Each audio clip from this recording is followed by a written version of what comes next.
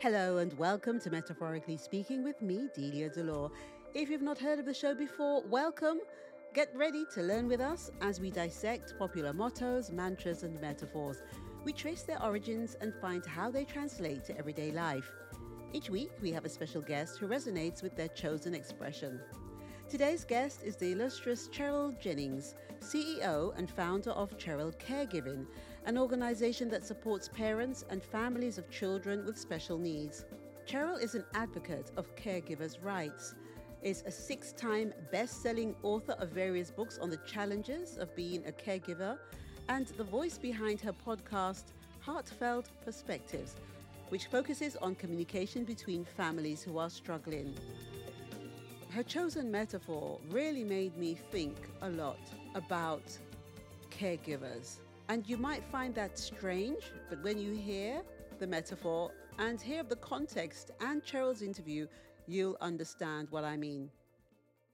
Today, we will be talking about the well-known and well-used phrase, to wear their heart on their sleeve. The phrase is often used to describe someone who feels all the spectrum of emotions found in all humans, unabashedly and honestly. As someone who often wears their own heart on their sleeve, I am no stranger to both those who see it as a positive and those who maybe haven't yet seen the light. While wearing your heart on your sleeve might make you open to pain, hurt, and sometimes ridicule, it also allows love, trust, and most importantly, laughter. So be prepared to open up and be a little vulnerable today as we get into the nitty-gritty of a phrase that is believed to have been in our common vernacular since the time of knights in shining armor. Heaven is my judge, not I for love nor duty, but seeming so for my peculiar ends. For when my outward action doth demonstrate the native act and figure of my heart in complement extern, 'tis not long after, but I will wear my heart upon my sleeve for doors to peck at. But I will wear my heart upon my sleeve for doors to peck at, as said by Iago from Shakespeare's Othello, a notorious villain whose motivations are singular, to see Othello undone. A great example of how old and persistent this phrase is that even in the time of Elizabethan England, it was so well known that good old Will felt he could put it in one of his plays and it would be easily understood by all. But what are the origins of this phrase that appears to have been around forever? Well, interestingly enough, no one really knows. Like so many phrases that we use in our day-to-day, the original meaning, if there ever was one, has been lost to time. However, humans, as we are, strive to uncover all sorts of mysteries, and out of that drive comes several theories. And it's hard, it's hard, it's hard, it's hard, it's really, really hard. So very, very hard. I make it look easy, but honey, believe me, it's hard. It's hard, it's hard, it's hard. It's so incredibly hard. So inconceivably, unbelievably hard. It's hard to be the bard. The first theory is also the easiest one to accept. While Shakespeare did put it in his play, he also, like so many other phrases and words, invented it himself. The man was a genius after all, so why not?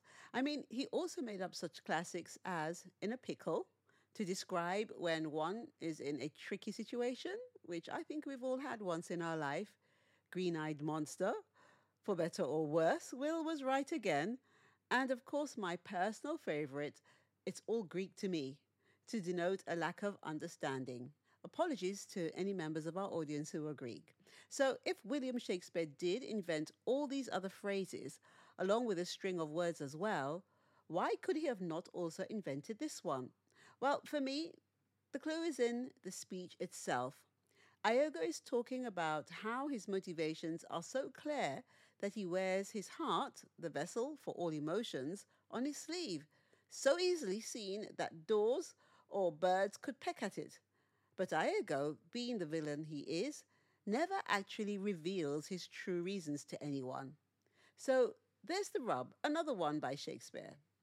The audience understands that Iago is hiding his true motives, but uses a saying that is the complete opposite. Now stay with me here. There is a method to my madness. Again, thank you, Will, for that one. Shakespeare must have been aware that his audience of both upper and common class people would understand what wear my heart upon my sleeve meant in its original context, and then come to the realization that Iago is saying it as a falsity and really making sure they know how brilliant Mr. Shakespeare was. I mean, he was a writer. We all want people to know how smart we are. So, to come full circle, wow, he really did invent a lot of phrases. Maybe this saying has origins even before the time of Hamlet and Henry the Fourth, Fifth, and Sixth. By the power vested in me by my father, King Edward, and by all the witnesses here, I dub thee Sir William. We travel into the time of knights and maidens, where honor and battle are the norm, to when noblemen with hearts of gold. What? Did you think we'd just stop with the Shakespeare and would compete for the affections of the fairest princess in all the land? Or at least that's how some fairy tales describe it. So, how does our metaphor fit into this scene? What does a knight have to do with hearts and sleeves? Is that what jousting was? All good questions, but the answers may surprise you. Supposedly, during the joust, many knights would petition various noble ladies for favors, such as handkerchiefs. I mean, we've all seen a medieval movie. The knight astride his mighty steed approaches the fairest princess he can spy and says, "My lady, I will win this competition for you. Might I have a favor to bid me good luck?" And then the princess rises and gives the handsome knight what he asked for. However, from this very scene is apparently where our saying of the week comes from, for the knights would take this piece of garment, tie it around their sleeve, which was not just part of a shirt, but a piece of armor they would wear to protect the arm, and show to all in attendance who had their heart. Thus, a new saying was born. For knights would wear their heart, or who had their interest, upon their sleeve. Again, slightly more romantic than the second option. I'll wear this snotty handkerchief so the pretty girl will like me. But it's important to note that even back then, to show one's true feelings, be open and honest, were traits that were revered, thought important, and to be celebrated. Today, we welcome our guest, Cheryl Ginnings, a best selling author, international speaker, and advocate for caregivers all around the globe. Cheryl has spoken all over the world about creating strong families and has been called the best friend to parents of children with special needs. Thanks for joining us today, Cheryl. Great. Cheryl, thank you so much for being part of Metaphorically Speaking with us. And as soon as I saw the metaphor presented to me by our producer, I thought, aha, I have been doing my kind of professional thing and searching through LinkedIn and looking through and seeing interesting people. And I came across you. And with the metaphor, I thought, I think you would do this some justice. So the metaphor is they wear their heart on their sleeve. Does that resonate with you at all, whether it's professional or personally? Absolutely. Anybody that gets to know me knows that I am very easily touched with things that are going on, but that's not a negative thing. The good thing is because not only me, but many people I know are touched with the things that are going on in the world, it makes us want to do something about it. And if we didn't have a heart for helping and a mission to help people, we would just sit on the sidelines and talk about it, either good or bad, whatever we felt about it. But the fact that we do have such a heart that would make us care what's happening to our families, what's happening to our children.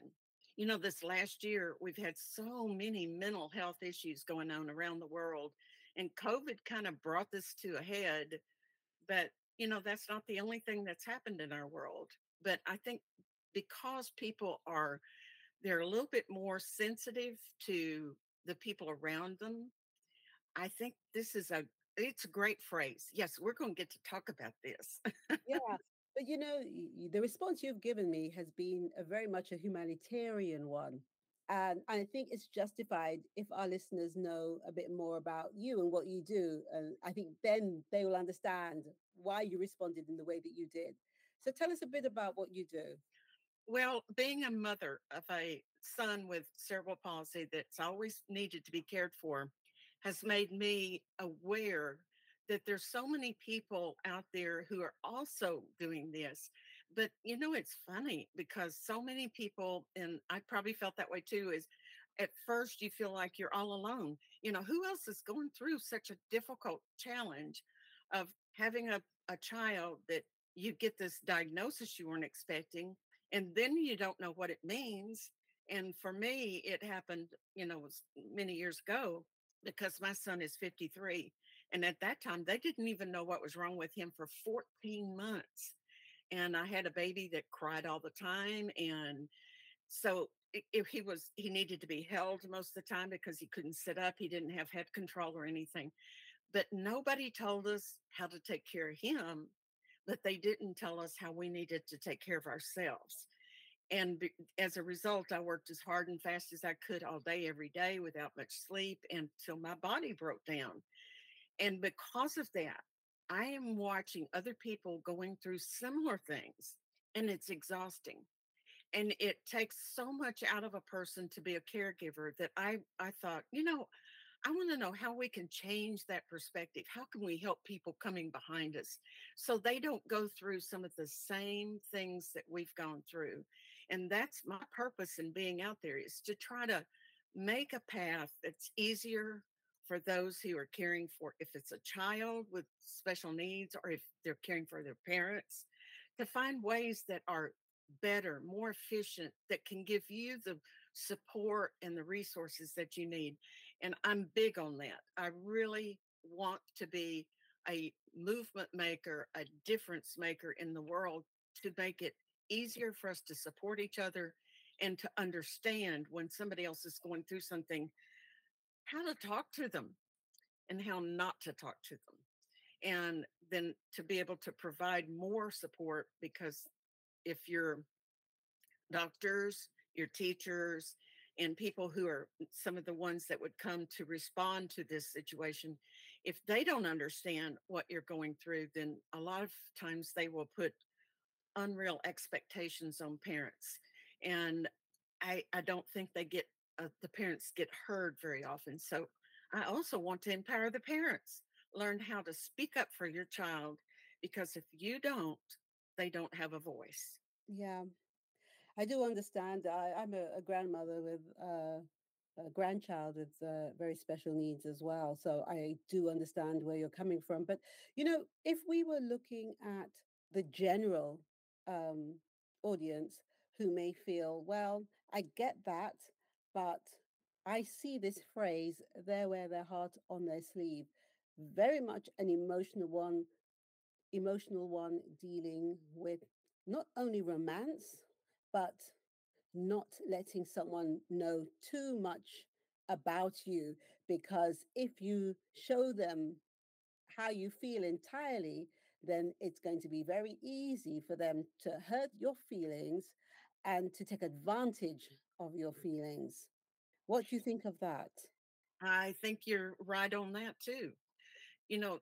Sometimes, do you think that this could be part of the problem for people who are, if they're more concerned about supporting somebody else, that they and neglect themselves, that they become the people who are codependent, that they enable people who have a weakness to be worse because they excuse them all the time?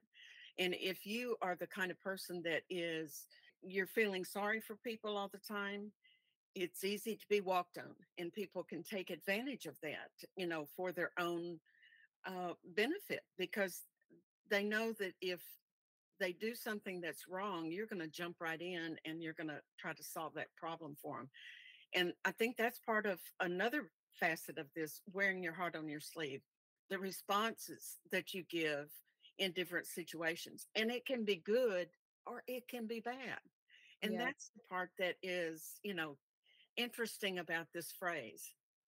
I think in talking to you, what's come to my mind is if we as human beings paid attention to our shortcomings in relationships or in anything at all, and I say our, I mean not just us as an individual, but the other people involved in that scenario.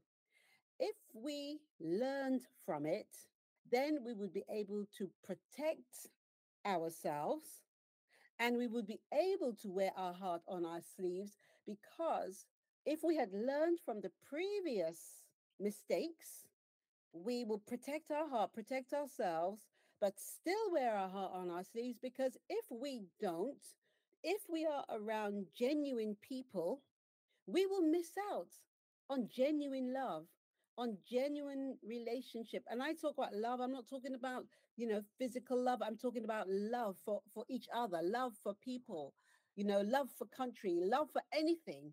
And a lot of us maybe don't think of it in that way. And I know for sure that, like most people, I have been hurt and burnt because I was too upfront or too caring or people understood where I was coming from. And if I had decided, well, you know what, I'm going to close my heart and I'm not going to be like that, then I wouldn't have the benefit of recognizing my husband when I saw him, of understanding that, well, all the stuff that was in the past, I have ensured that I've learned from it. So now in the relationship with my husband, I can stop those bad habits or those things that I know deep inside didn't do well in my previous relationships. And so wearing my heart on my sleeve gave me the person who has been in my life over 10 years, who continuously shows me that he's wearing his heart on his sleeve now because I showed it to him. So I'm open and honest with him. And so he feels he can do the same with me. So when I heard that the expression, me, like most people, I thought, oh no, I'd never do that. I would never advise anyone to do that. But actually listening to you, I've thought, oh my gosh, I've not thought of it this way, but this is how I have been behaving in wearing my heart on my sleeve. And not just with my husband, with my family, with people who I come across in business. Although you maybe it's not a term that is you would link with business, but I think, especially, I suppose, in your business, you would, wearing your heart on your sleeve, you would, wouldn't you? Because if you're caring for others, you have to be open and honest because people who have special needs, they are very in tune, aren't they, with how someone feels about them, aren't they? They're very in tune.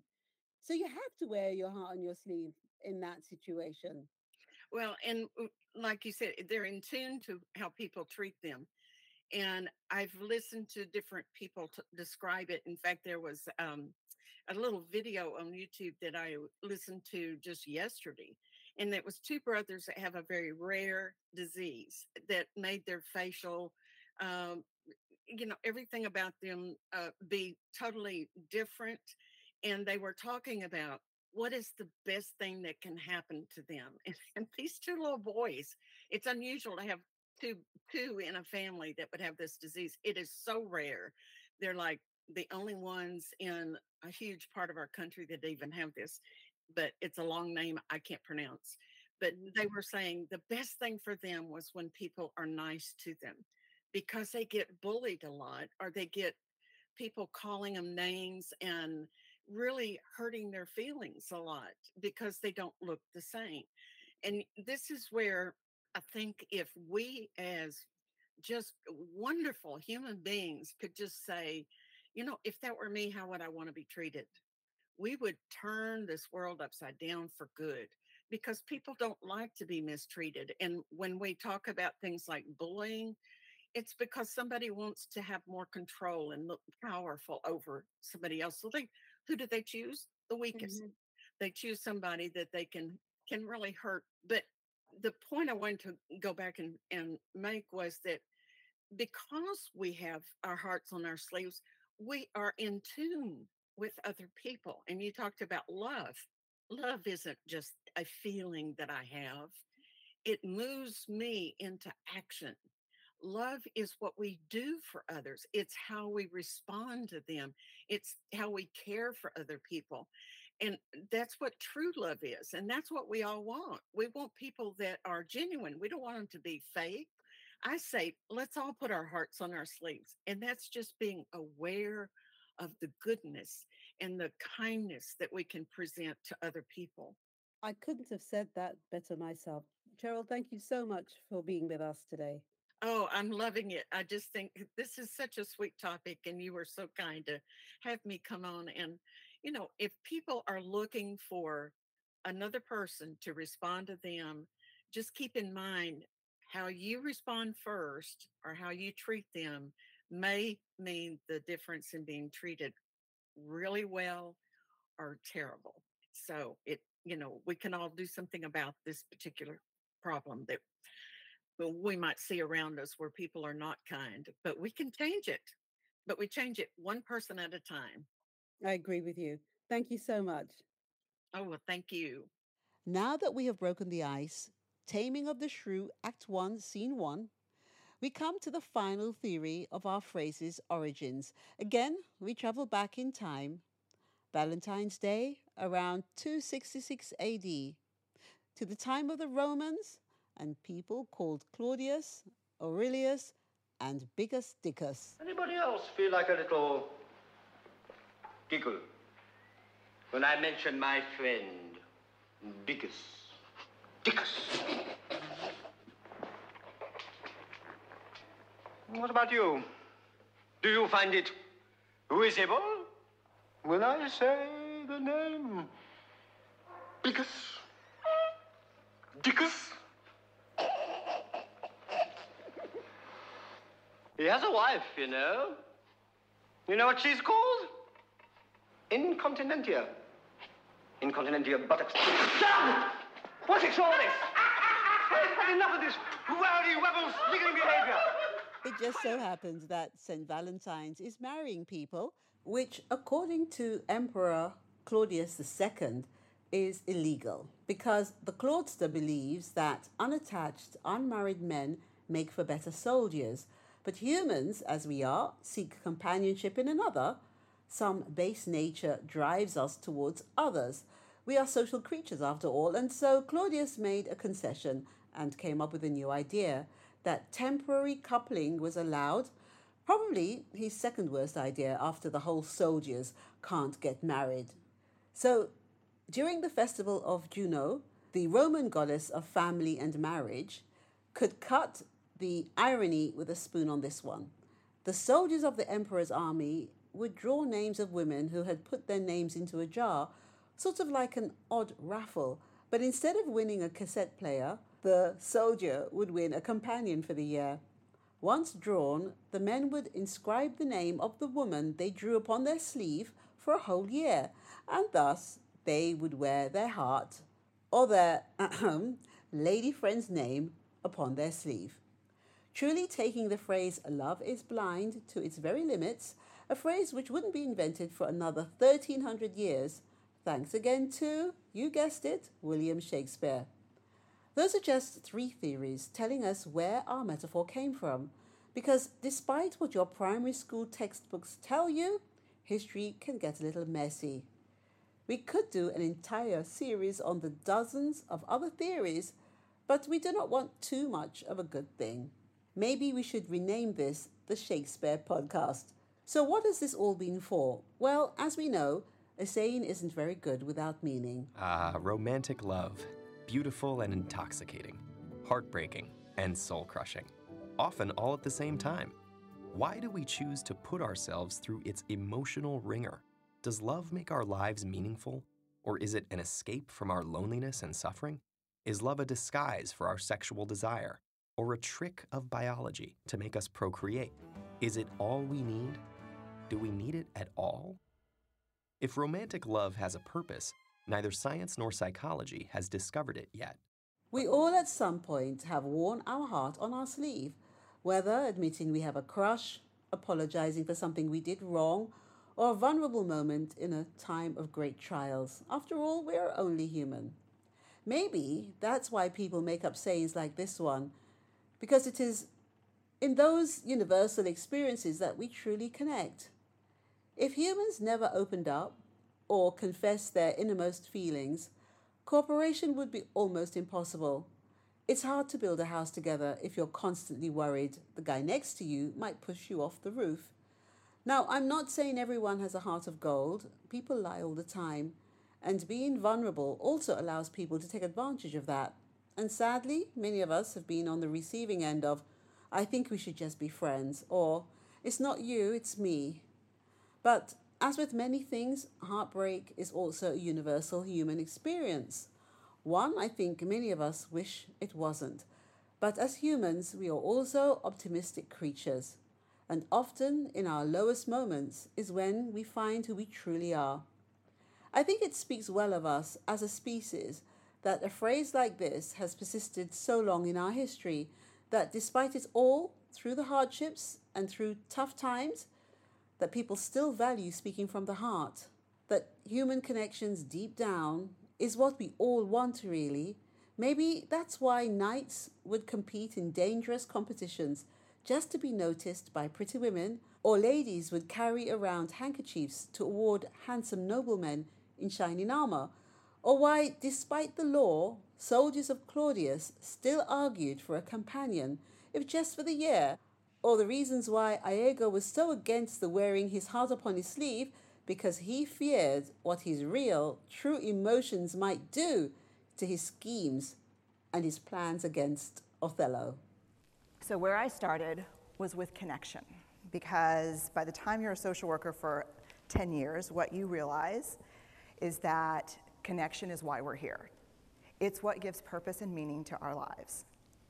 This is what it's all about. It doesn't matter whether you talk to people who work in social justice and mental health and abuse and neglect. What we know is that connection, the ability to feel connected, is neurobiologically, that's how we're wired. It's why we're here. So I thought, you know what, I'm going to start with connection. I'm no expert on human emotions, but I've been out there and I've seen those special moments where we all wear our heart on our sleeve. Someone kneeling down to propose to the love of their life, parents watching their child graduate from university, or an old couple taking one final stroll in the park. Maybe that's what it's all about in the end, and what the phrase ultimately refers to: love. Something so simple yet so complex. We have numerous phrases for it and how we value it. This idea has survived the test of time and is so powerful and persistent that Hallmark created an entire genre of movies about it. Because maybe that's all anyone wants in the end, to be loved and to give some love away. I've got a sneaky feeling you'll find that love actually is all around. India Times writer Palak Doshi put together an article based on snippets she'd read and called it 11 Reasons Your Heart on Your Sleeve is the Best Thing You Can Do for Yourself. Here's a few examples. People get to know the real you. Found on Tumblr. You get a sense of who is around for the right reasons. Blog on HubSpot. Your sincerity of emotion will weed out all the people that are interested in you only for superficial reasons, like because you're good looking, rich, or just because they're out of friends. You'll make some strong bonds and connect with people on a real level. There might be fewer people, but they'll stick around for long. I'm not sure about that, because how can you weed out people who are interested in you only for superficial reasons if you are wearing your heart on your sleeve? There's a big chance that you won't notice that because you're wearing your heart on your sleeve. And this brings to mind another metaphor: love is blind. So I'm not sure about that one. Don't know how you feel about that. Okay, here's another one. You aren't afraid to say or do what you want. That was taken from the Huffington Post. Aware of the various outcomes of being honest, you can be yourself and say exactly what you want. For instance, you won't take up an assignment you're not convinced with, or you won't just go along with a pretense to impress a girl. Instead, you take up a stand for what you believe in. Wearing your heart on your sleeve shows courage. Again, that's from the Huffington Post. Anyone who says that wearing your heart on your sleeve is a sign of weakness is likely to be someone who has a fear of expressing their emotions, even to those they hold near and dear. Your ability to share your vulnerability takes far more courage than trying to appear strong.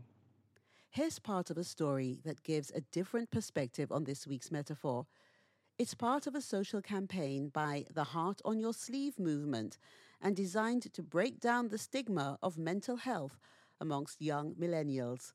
The movement is led by Mitch Wallace, who has been a victim to a lifetime of chronic mental illness, but also understands the mental health field from a clinical perspective as a master's student of psychology. On the outside, I had the perfect life.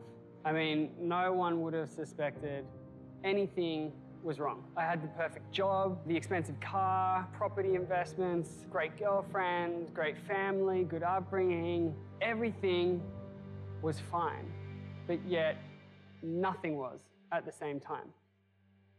For longer than I can remember, I've suffered from some of the most severe and debilitating mental health problems, even since I was a child. Chronic anxiety, intense depression, obsessive compulsive thinking, perfectionist attitudes, panic attacks that will hit me out of nowhere, day in and day out. I've cried myself to sleep for weeks on end. The rumination and the constant wondering, what is wrong with me? Things got so intense that I really considered whether being alive was a sustainable, or I would say realistic endeavor for me. So many people go day to day trying to put on this brave face, but on the inside, they're crumbling. We think about mental health as, you're suffering, you're weak, you're vulnerable. You show that expression or that emotion, and you're typecast. They're not the victims, they're not the weak. They're the strong and the courageous. Even the people who don't let us in, who put their thorns out, they're probably the people who need our help the most, but yet they're the hardest to help. When you're really in the depths of pain and suffering, quicker than you know, you're spiraling out of control. And you look back and you just think, how am I getting out of here? It's in those moments that you can no longer hold yourself afloat, that you have to allow people to come in and take you to shore. Even in times where you become so low that you selfishly go, I don't care about anything, I just need to feel better. I cannot keep going. I'm not talking about this now publicly because I want sympathy. If anything, I've spent my entire life trying to hide this from people. That has to change, even if it means shattering the reputation that we think that we have or that we may lose. It's time that I and we as a generation stand up and let people say, I am broken, and that's okay. So this week, as I sign off, I have a request. Wear your heart on your sleeve, if just once. Yes, I know it can be scary and it might not turn out how you imagined, but that's okay, because that's life. But better to have taken the chance than live in the ever-expanding realm of what if. Thanks for listening to this episode of Metaphorically Speaking. I hope you enjoyed it and maybe you learned something new. I know I did. We'd love you to share the show with your friends, and please feel free to leave a review on colourful.com or on our podcast Metaphorically Speaking, which is on Apple, Spotify and all major streaming platforms. If you'd like to suggest a metaphor for an upcoming show, you can reach us at info@metaphoricallyspeaking.uk. Join us for another metaphor next week. Until then, I'm Delia Delore. Goodbye.